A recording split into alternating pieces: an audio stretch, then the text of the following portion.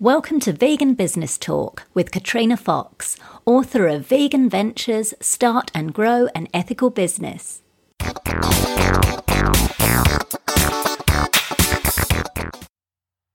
Hello and welcome to this episode of Vegan Business Talk. I'm Katrina Fox, journalist, author and PR consultant and founder of Vegan Business Media, a content, events and training platform providing success strategies and resources for vegan business owners and entrepreneurs. Firstly, a quick announcement. I get a lot of people contacting me asking how they can work with me. So this is a little plug to let you know that I offer a range of services to vegan and plant-based business owners and entrepreneurs. From online training and group coaching to PR, content creation and copywriting services and one-on-one tailored individual private consultations. So if you're wanting help to promote or grow your vegan business, brand, product, service, book or other creative project, head over to veganbusinessmedia.com and click on the Work With Me menu link for more details. Now for the main part of the show. Hello everybody and welcome to Vegan Business Talk. I'm your host Katrina Fox and I'm joined today by Kati Owens. Now, after a 20-year marketing, advertising and software executive career, Kati exited her agency to start working in the mission-based space.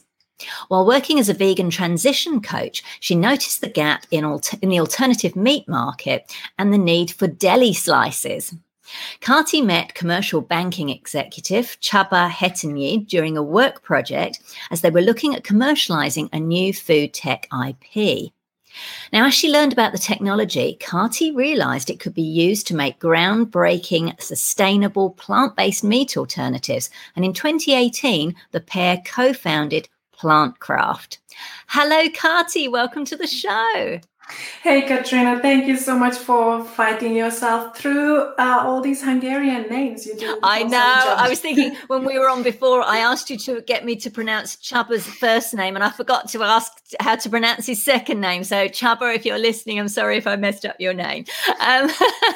But it's lovely to meet you. So, you're now based, I believe, in New Zealand, Kati. You're originally from Hungary, but I believe you've been in New Zealand for 12 years. And through your digital agencies, and you've had quite a few. You've worked on dairy and cereal brands. I'd love to, first of all, kick off. Tell me about some of the work you did in that digital space, like the type of work you did in those digital advertising and marketing agencies. Before I jump into that, I just like to squeeze in a big fat thank you to you, Katrina, for all the amazing work you do. I'm part of the Vegan Leadership Network and the Vegan Women Leadership Network that you've founded. And in the name of vegan entrepreneurs and vegan businesses and the animals, thank you so much for doing all the work you do. Thank you. That's so kind of you. Intermission. And to your question, some of the work that I did here. So you're in Australia right now, and you know New Zealand is pretty similar in terms of animal agriculture. So most of the marketing and advertising work here is obviously around that. So I was working for the big giant Fonterra through various agencies, doing a lot of work for yogurt brands and ice creams and even milk, you name it. So I was actually on the dark side for a long time. But hopefully I've taken some learning and some skills that I was going to ask you about that.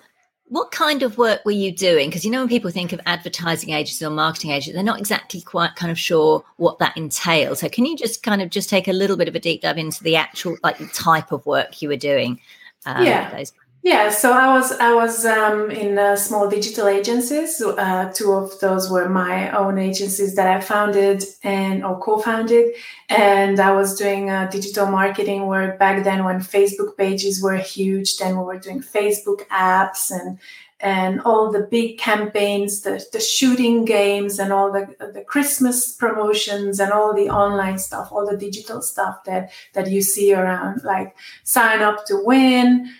shoot as many, I don't know, yogurt bowls as you can to win a super holiday, and all of those digital advertising works that you can imagine that are out there. So you're doing mainly paid advertising type stuff, like paid digital marketing and advertising? Or above the line as well. So I was working with a lot of the big ad agencies and doing the digital part of their work. Got it. Wonderful. So why the change of career? This is a big change from running a, services-based industry, ad agencies, digital agencies, to creating a product-based alternative protein company. So why the shift?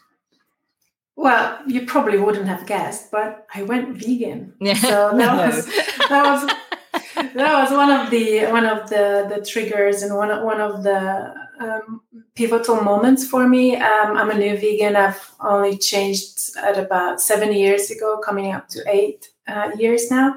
And there comes a point when you try to align your work with your beliefs, and you want to make sure that the kind of industries, because advertising is really, really supporting something. So whatever you put advertising to or support it with, that's going to get stronger. So I realized that I can't keep, working for animal agriculture products, because I can't promote them. I can't make them stronger.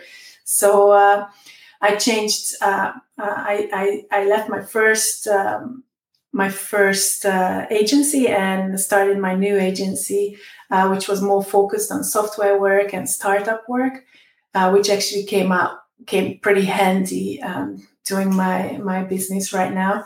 But I tried to do a vegan-friendly consulting business. So we were running a vegan office. All the office supplies were vegan. So if we had a guest, then they got a rice latte. And if we served them some chocolate, that was all vegan.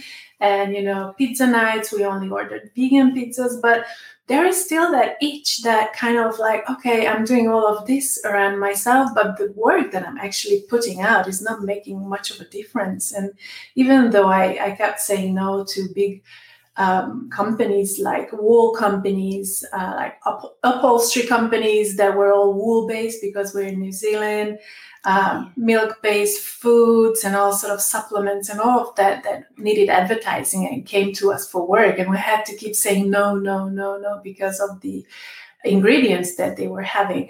But even then, there was that kind of a lack, like something we need to put that energy into something that builds and makes a change. And then the biggest pivotal moment really for me was when I met on an event. I've seen Johan Rockström speaking live. He's one of the lead scientists at the Stockholm Resilience Institute. And he basically said that we are scientists. We're trying to communicate to you guys that there is something really bad going on in the world, but we're scientists. We're really bad at communication. So guys, please do something. If you are thinking about something, don't wait for it. Don't contemplate. Do it now. And that kind of hit it home for me. And I was like, okay, all right, let's do something. And so I started winding down my company, and I didn't actually have anything lined up. Wow, you took the leap. I did. Wow. So how did it happen that you came to create Plantcraft? I believe you met Csaba, who's a commercial banking executive. I love that you've got these very different backgrounds. Yeah, he's more of a he's been working for longest time in project financing, and he was working with big banks over in Hungary in Europe.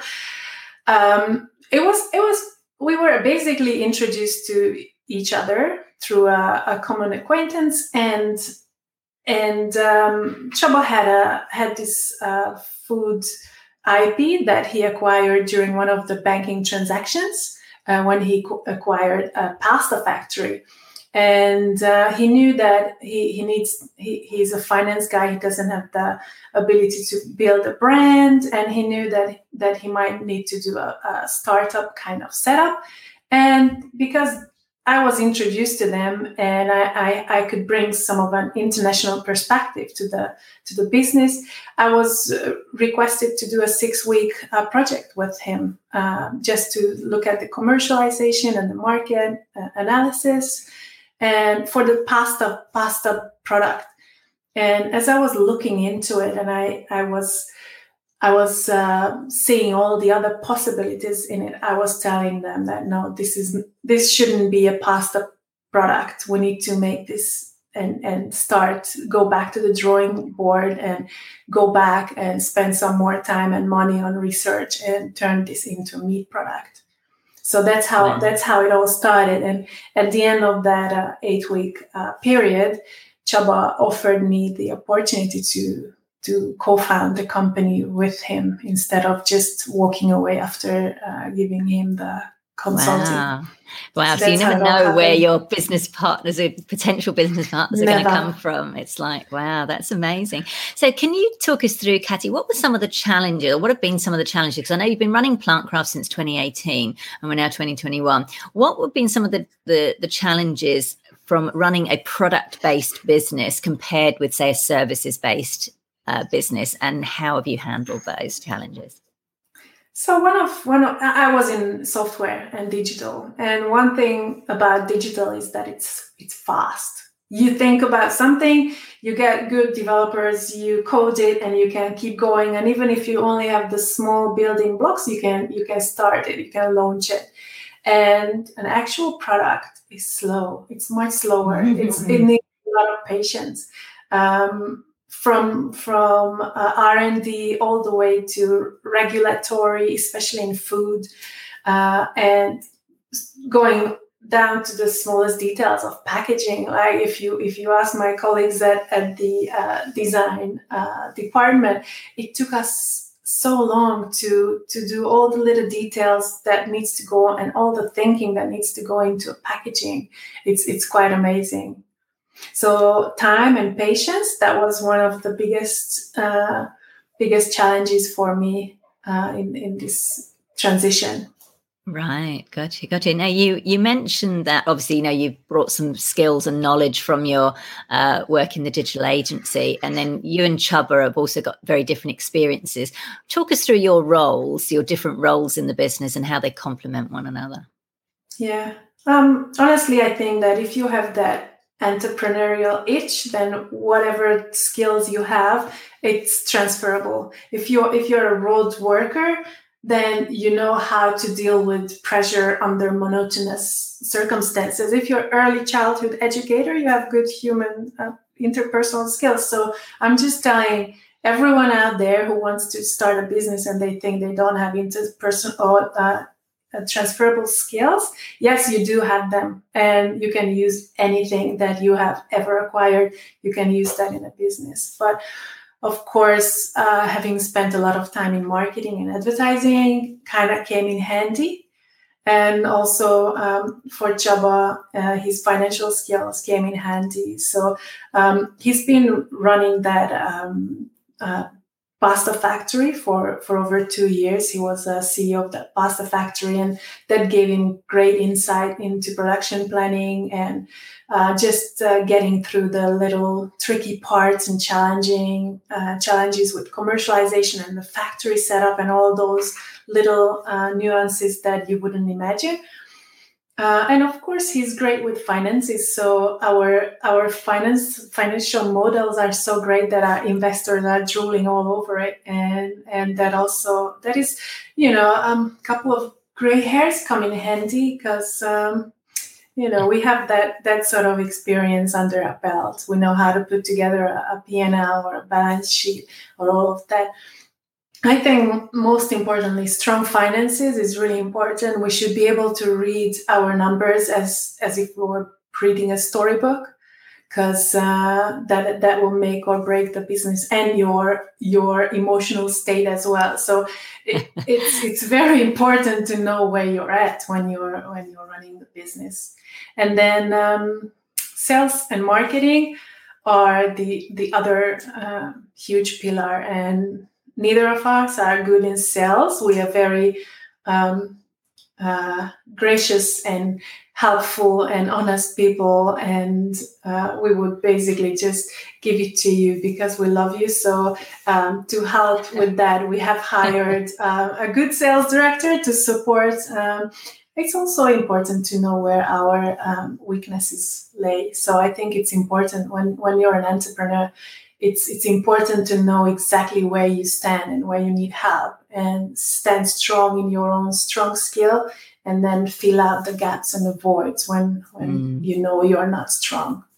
That's really good advice, really good advice. So in terms of the product, I believe you've been sort of developing it and you've only recently launched it. Or tell me whereabouts it is. So where are the products available? Is it online only? Are you in any stores? Is it international? Tell us a bit about where you're at the moment. So when we started developing the product 2 years ago, it was basically a benchtop product that needed to be commercialized. So in the past 2 years, we've spent a lot of time on that, getting the product ready to actually be sellable and packaged up and have all the regulatory requirements that you need to go through before you put it on the shelves.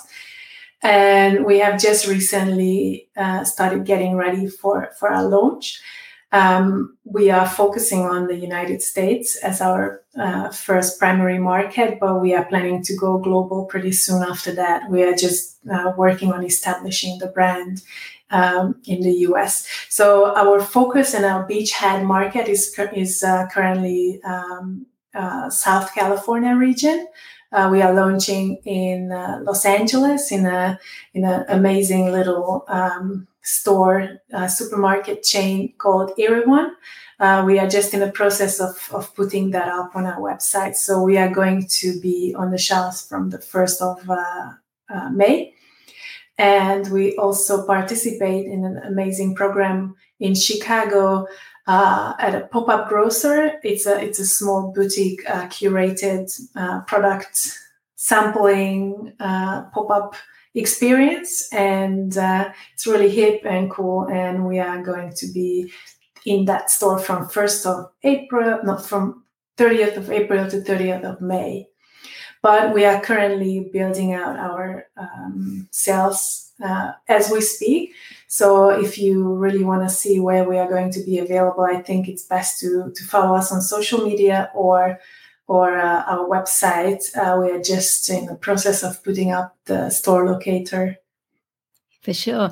So in terms of the product availability, you're based in New Zealand and you're launching in the US. So how does that work in terms of like, where is it manufactured? How is it I'm just curious how that kind of works. Yeah, I think you should get used to this sort of setup, because I believe this is the future. I believe that we don't need to be physically planted somewhere, running a huge apparatus and paying for accommodation and travel and air freights and all of that. I think this model that we are following right now will be much more accepted and normalized in a nearby future. And I think that it was already going that way before COVID, but COVID really solidified it. And, us speaking like this and Zoom meetings taking place, that's just going to be very normal. So currently we have our team, our R&D in Hungary. We have our R&D, our own lab and some testing facilities in Hungary, and some of the commercialization team and operation planning team are in Hungary. We do have 2 factories in Hungary that co-manufacture for us for the European region. But we also have an American, we have a very strong sales and marketing team in the United States. They are also working remotely. So even if I was physically in the United States, I would still be working with them remotely. So it's basically, it's just a little fun that every time we have a meeting. This morning I had a meeting with my US team, and we greet each other saying, hey, good morning, good evening, good afternoon, because we are all over the world. Of course. So do you have a co-packer in the US as well, or are you shipping? Yes, we do. You do, yes, great. We do. Yeah. So you're keeping it sustainable. Yeah. Right. Yeah, that's our model. That wherever we plant operation, we start working with co-packers. So hopefully we are coming this side of the earth soon as well. And when we are going to work on our Asian operation, then it's going to be possibly here or across the ditch. Right, because you're doing both retail and food service as well. You're doing retail and food service. Yes, we do. Some of our products are really great for food service. So our first products are pate, which is the original pate. It's not very well known in the United States, but we here in anywhere in European origin, UK, and here in New Zealand, Australia, we love our pate. It's a livery. Meaty spread that we can either slice or spread, and that's our first product that hits the shelves. And soon after we have the pepperoni coming out. And if you think about these products, it's if you think of a pepperoni, it's mostly on a pizza, and that's something that food service will really appreciate, because there's a huge demand for plant-based alternatives for these deli meats. Nice, very good. So like you've identified, because obviously the plant-based protein space, the alt protein space is big and it's growing and there's constant new innovations. I think it's good that you've identified a specific area to focus in on. I also think it's interesting that, you launched the company in 2018, but it's only really kind of now that you're going into launch. So it's giving people a realistic idea of what it takes to launch an actual product. And I don't typically interview startups on the show, but I know because you had that 20-year history with running your own agencies and running your own business, you're already an entrepreneur. But I think it's interesting for people to know that, it's not just a case you go very quickly. I mean, I suppose you can, but, you've taken the time to really kind of refine it and, spend time on the naming and the branding and the marketing and creating the actual product to get it out there. I have to mention COVID as well. So I was just about to ask, that was my next question, is what the impact of COVID has had. Yeah. So COVID has really slowed down our procedures, and especially in first of all, there was that first shock when everyone just stopped and we didn't know who is going which direction. So that was really hard for us when we were working on procurement and getting, all of a sudden all these channels were closed, and some of the so one of our key ingredients is green banana, which is obviously sourced from warmer climates. And we had a big halt in the South American green banana supply, because there was, due to harvesting practices and, social distancing, harvesting stopped and then drying stopped. And a lot of those hiccups happened in the supply chain as well. But the biggest hit that we suffered was really the loss of events and trade shows and expos, and that used to be the normal channel for new brands to start working in the industry, finding partners, finding buyers, finding collaborators, and that all stopped. And it took a while until the industry actually woke up and understood how to leverage the digital tools and a lot of new online services started popping up, and online buying platforms. And even though it's not the same because you can't smell it and taste it, but it's now becoming the new norm. And I think a lot of companies are saving a lot of money on that. Yes, that's very true. Very true. Thank you for sharing that. What did you do during COVID then? Like, were you building the brand like on social? What you because you weren't able to go to those trade shows, and you were doing online, because I know like with some other brands they've spent that time kind of creating some excitement about the brand or building the social. Were you doing anything along those lines? Yeah, our approach was a little bit different, because we originally wanted to move to, like, physically and personally move to the United States for the launch. And when we realized that that's not going to be possible, we were a little bit worried that, hey, maybe we won't be able to launch this brand remotely. So I was stuck here in New Zealand and Csaba was stuck in Hungary. And so we decided to use that time to actually build out our operations and commercial planning in respectively in our own areas or regions, which actually gave us a great advantage, because that's when Csaba built out operations in Europe. And I basically have the whole system ready to go here in New Zealand, Australia, so the Pacific region.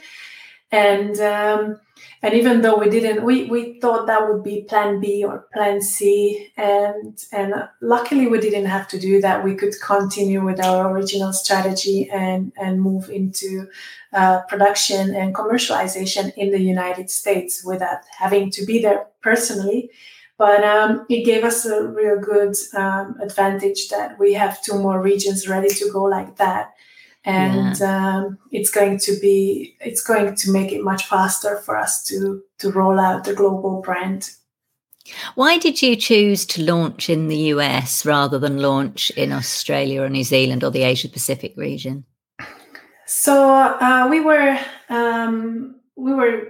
part of the ProVeg incubator, which is a plant-based, amazing plant-based incubator in Europe. I actually moved there 2 years ago to live in Berlin for 4 months while that program was going. It was amazing, and we were selected to represent ProVeg on the Seeds and Chips, which is it's a huge expo, part of Tutto Food Milan. And we met a lot of American investors, industry players, food scientists, and restaurateurs, entrepreneurs. And they tasted our products, they saw our concept, and they basically told us that we can't afford not to go to the United States. The country is very ripe for the plant-based innovation, and especially right now, after suffering from COVID and being much more aware of the disadvantages of consuming meat, not just from a pandemic perspective, but also, having a strong, resilient body and a healthy immune system. There is a huge demand and it's an incredibly growing demand for plant-based foods in the United States. And it's huge. It's 300 million people. It's kind of a unified market. So if we wanted to do it here in New Zealand, that's for 5 million people. And a lot of them are heavily invested in still in animal agriculture. So that was a right decision for us to do. So you mentioned that obviously it's a big audience, but there's also, and as you say, plant-based innovation is really growing there. So, and obviously lots of, different alternative proteins and brands popping up. How do you stand apart? What's your point of difference? One of the biggest differences is that we're clean label, and clean label means that we don't use soy, we don't use wheat or any other grains. We're completely allergen free, and we don't use additives or artificial fillers or preservatives of that matter. So all our ingredients are very wholesome and healthy, and as little processed as possible. We have this saying that eat whole foods, the next best thing is plant craft, because we are as little processed as possible. Gotcha. Now, you touched on this earlier about in terms of the funding. I think you mentioned some investors. How has the business been funded to date? Because by the sounds of it, you've spent money on building out your operations, hiring sales director. So how's it been funded so far? We had our first seed investment from a European fund called X Ventures. and they were real big believers in us. And I think we were their first plant-based company in their portfolio, and we gave them huge education on that on the whole industry, and they are now our biggest fans. And after our seed investment in the middle of the COVID time last year, we started our next raise, and we wanted to raise in the US, and we wanted to bring in more investors, mostly from the plant-based investment scene. But our investors, the existing investors, asked us to provide them with another opportunity, and instead of letting us go out in the market, they came in for the second seed round, and they supported us. So we're really stoked. They are a great investment group, also really helpful and supporting us during this. That's really interesting. That's really a kind of a testament, isn't it? That you haven't even launched the products yet, and they came in, they initially gave you the seed, and then typically, I guess they would wait and see, oh, okay, is it going to actually sell? They were obviously very invested in you, literally, both financially and and personally. But we are going out. We're going out for our next bigger investment round in the next couple of months. So watch this space. We are currently putting together our investment offer and looking at what our needs will be. We are going to bring all the new products that we have in the pipeline. So altogether, we have about 17 products in our pipeline, and we need some more funding to bring them to the customers. So we currently have our pate and pepperoni, and within this investment round, we'll probably have either our hot dogs or our deli slices, but we have so many other products going, like sausages and pastrami's and ham and mortadella and different sort of salamis that we want to bring to the market. So we will be raising pretty soon for that. Wow, exciting. And now when you say, so you got your seed investment, I'm just curious, because I know often investors look for business owners to have skin in the game. So did you put anything of your own in, or did you go straight for investment funding, and what you brought to the table was more, your skills, etc.? Well, first of all, Csaba had the IP, which he purchased. So the IP itself is actually a tangible material that he put into the business. And I did the whole commercialization and business plan and the idea at the beginning, which I put into the business. But after that, we spent the first year completely bootstrapping. Right. So we actually left our work and our businesses, and we completely bootstrapped everything, including the first phase of development. So that's not even bootstrapping, because we didn't have any income. So that's basically just funding it from our own pockets for the first year. I think that's useful to know. I'm glad you mentioned that, because I think sometimes there's an assumption that investors might come in straight away, and sometimes they might, but more often than not, they kind of want to see that you've got some skin in the game. So I'm glad I asked you that. Now let's talk about the marketing and advertising, because this is your area. You've got 20 plus years experience in digital marketing and advertising. What's working best right now? There's all these channels. I think you and I were talking before we came on. There's all these new channels. There's TikTok, which you're now on. There's Clubhouse. There's all these kind of new channels, as well as the existing ones. And the algorithms are constantly changing. What's working one month might not be working the next. What, in your view, is working right now, and what marketing strategies are you currently using that are successful? So I know a lot of your viewers actually aspiring entrepreneurs, and I just want to put it out there that you don't have to build up 20 years of experience, because this space is constantly changing. And my knowledge 20 years ago is so obsolete right now, I can't even use it.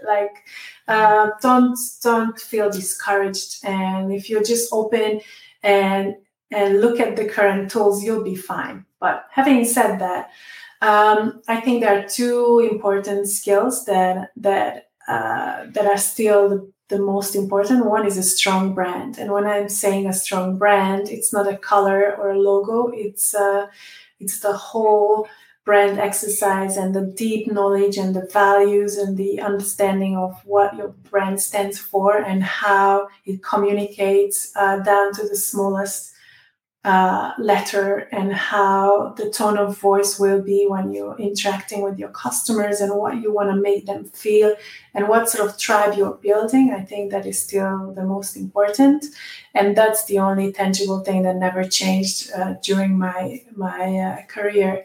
But in terms of tools, and especially for food products, Instagram is key, and it's currently, of course, it's very visual, and you can post videos and mouth-watering foods, photos, and you can look behind me. I have my little studio here, and we do all these photo shoots all the time, and it's amazing fun. We put love into it, and it really sells. But there's something new that I've just recently heard in a amazing conference called Bread and Jam in the UK.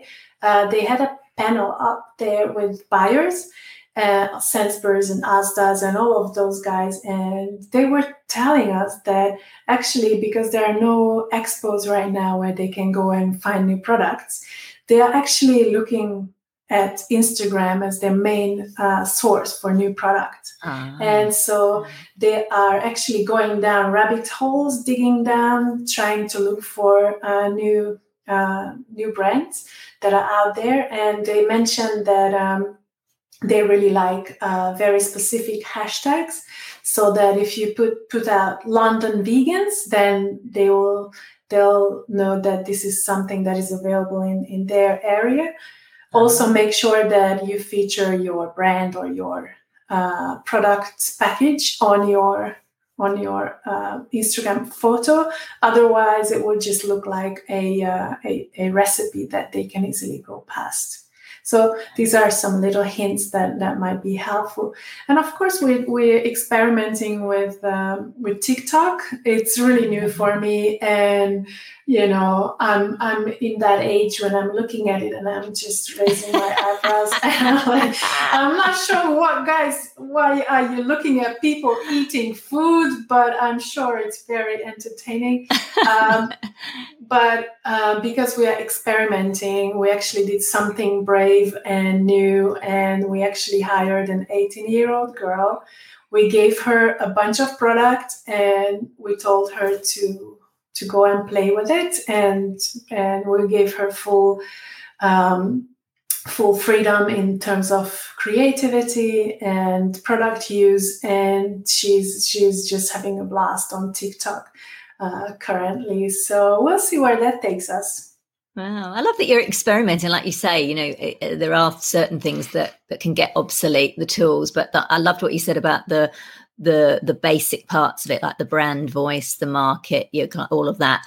It's a bit like storytelling. My background's journalism. I think storytelling is not going to go away. It's like people want to know that. So, and those were some really helpful tips. I think that's really helpful to know that buyers, because you wouldn't typically think of buyers poking around on Instagram. You think of them, maybe they'll be on LinkedIn, and probably they are as well, to connect with people, but to actually look for the products, that's really interesting. And especially a little tip about the hashtags. So thank you for that, Kati. Now, on terminology, I noticed on the front, like on your packaging, you're very front and center. I mean, obviously the company's called Plantcraft, but you're quite front and center using the term plant-based as opposed to, say, vegan. And I know, and obviously there's no right and wrong in any of this. I like to ask people their choice of, why they choose a particular word or not. So tell us a little bit about your choice of the word plant-based, and particularly to have it front and center of the packaging rather than just maybe in small letters on the back. So just talk us through that a little bit. Yeah, it's actually not as difficult or complex as it seems. The main reason is that in the United States, the expression plant-based is much more widespread. And in the UK, for example, vegan is much more widespread. Mm. And if we launching in the UK, we probably would have used vegan. And that's as simple as that. On the other hand, we also really focusing on flexitarians. So our primary buyers are not the vegans or vegetarians. We think they are already in the right spot. We are trying to help the current meat eaters to make the right choice easier, tastier, and affordable. So that's really where we are. That's a really good answer. I love that answer. And I love that answer because it really shows that you can't take for granted what will work in one country or area will work in another. So I love that you were like, yeah, okay, this is why we've strategically used plant-based for the US, but yeah, for the UK, we might use vegan. And I think that's really important because it's not a one size fits all. There's different cultures, receptivity, and all of those things. So I love that. So final couple of questions, Kati. What would you say have been maybe one or two of the key lessons you've learned so far from, particularly, I guess, from transitioning, from the services-based to the product-based businesses? What are a couple of the key lessons you've learned, either personally, professionally, or both? One I already mentioned is patience. That's really good. I think the most important thing for me was that when you're actually mission driven, you have much more energy. You have much more, even when everything seems so dire and everything seems so hard. If you are not just doing it for the money or fame or whatever, but you actually have something that an underlying drive that you're thinking of the animals, the planet, there is so much more energy that you can gather and dig deep and keep going. I don't think that some of the hurdles I had to go through as an entrepreneur, I don't think that I would have been able to do it without the fuel of the mission that is actually pushing me forward. So that's really important. And then the other is that emotional resilience is very important in that transition, because you always think that you're prepared for everything, but you actually aren't. And when you're an explorer and going into a new product, like there is no worldwide deli meat company that I could learn from. So we have to figure it out for ourselves. And life is throwing all sort of curveballs, and we just need to be resilient and keep going. And that's another learning for me. Definitely. I know when I wrote my book, Vegan Ventures, Start and Grow an Ethical Business, I asked, when I interviewed more than 60 vegan entrepreneurs from across the globe, and I asked them what qualities you needed to, and resilience was the number one that they quoted. So that makes a lot of sense. So just finally, I know you've touched on this a little bit, but kind of your plans, vision for the future. So obviously you're about to launch into the US in April. What's the plans for the future? Anything else you'd like to share? We want to grow real big in the United States. And once that business is established and strong and running on itself, then we want to start building out the other regions pretty soon. So the European branch will follow very closely after the American one. And then ultimately, the goal is to have Planecraft available all around the world. And hopefully with that big spread, we can bring the prices down as much as possible and have it as a very easily accessible, comfortable, convenient, and affordable product that can pull out as many animal-based products off the shelf as possible. Brilliant. That's I love that. So if people want to find out more, your website is plantcraft.com, and they can also find you on social there. Well, I'm personally looking forward to when it eventually comes to my neck of the woods so I can taste it, because it sounds wonderful. I love the fact that it's the clean as well. It's interesting that the clean label as well, like the healthy side of things. Not that everything has to be healthy. People want their treats, but I like the fact that you've kind of, really found quite a unique selling point in that it's a food that people like with the taste, and it's also happens to be, pretty healthy, which is great. So thank you so much for joining me today, Kati. If you just hang on when we finish the broadcast, I will briefly chat with you afterwards. But thank you so much for joining me today. It's been such a pleasure speaking with you. I think you've shared some really great tips, and I'm excited about your future with Plantcraft. Thank you for having me. So that's it for this episode of Vegan Business Talk. I hope you enjoyed it and found it useful. If you like the show, please give it a review on iTunes or whatever platform you're listening on, as it helps to get it seen by more people. There are more free resources on the veganbusinessmedia.com website to help you in your quest to build and sustain a successful business. And if you'd like to work with me personally on promoting and growing your vegan business or brand, you'll find details on how to do this on the website at veganbusinessmedia.com and clicking on the Work With Me menu link. Thank you so much for tuning in, and I look forward to catching up with you on the next episode of Vegan Business Talk. Bye for now.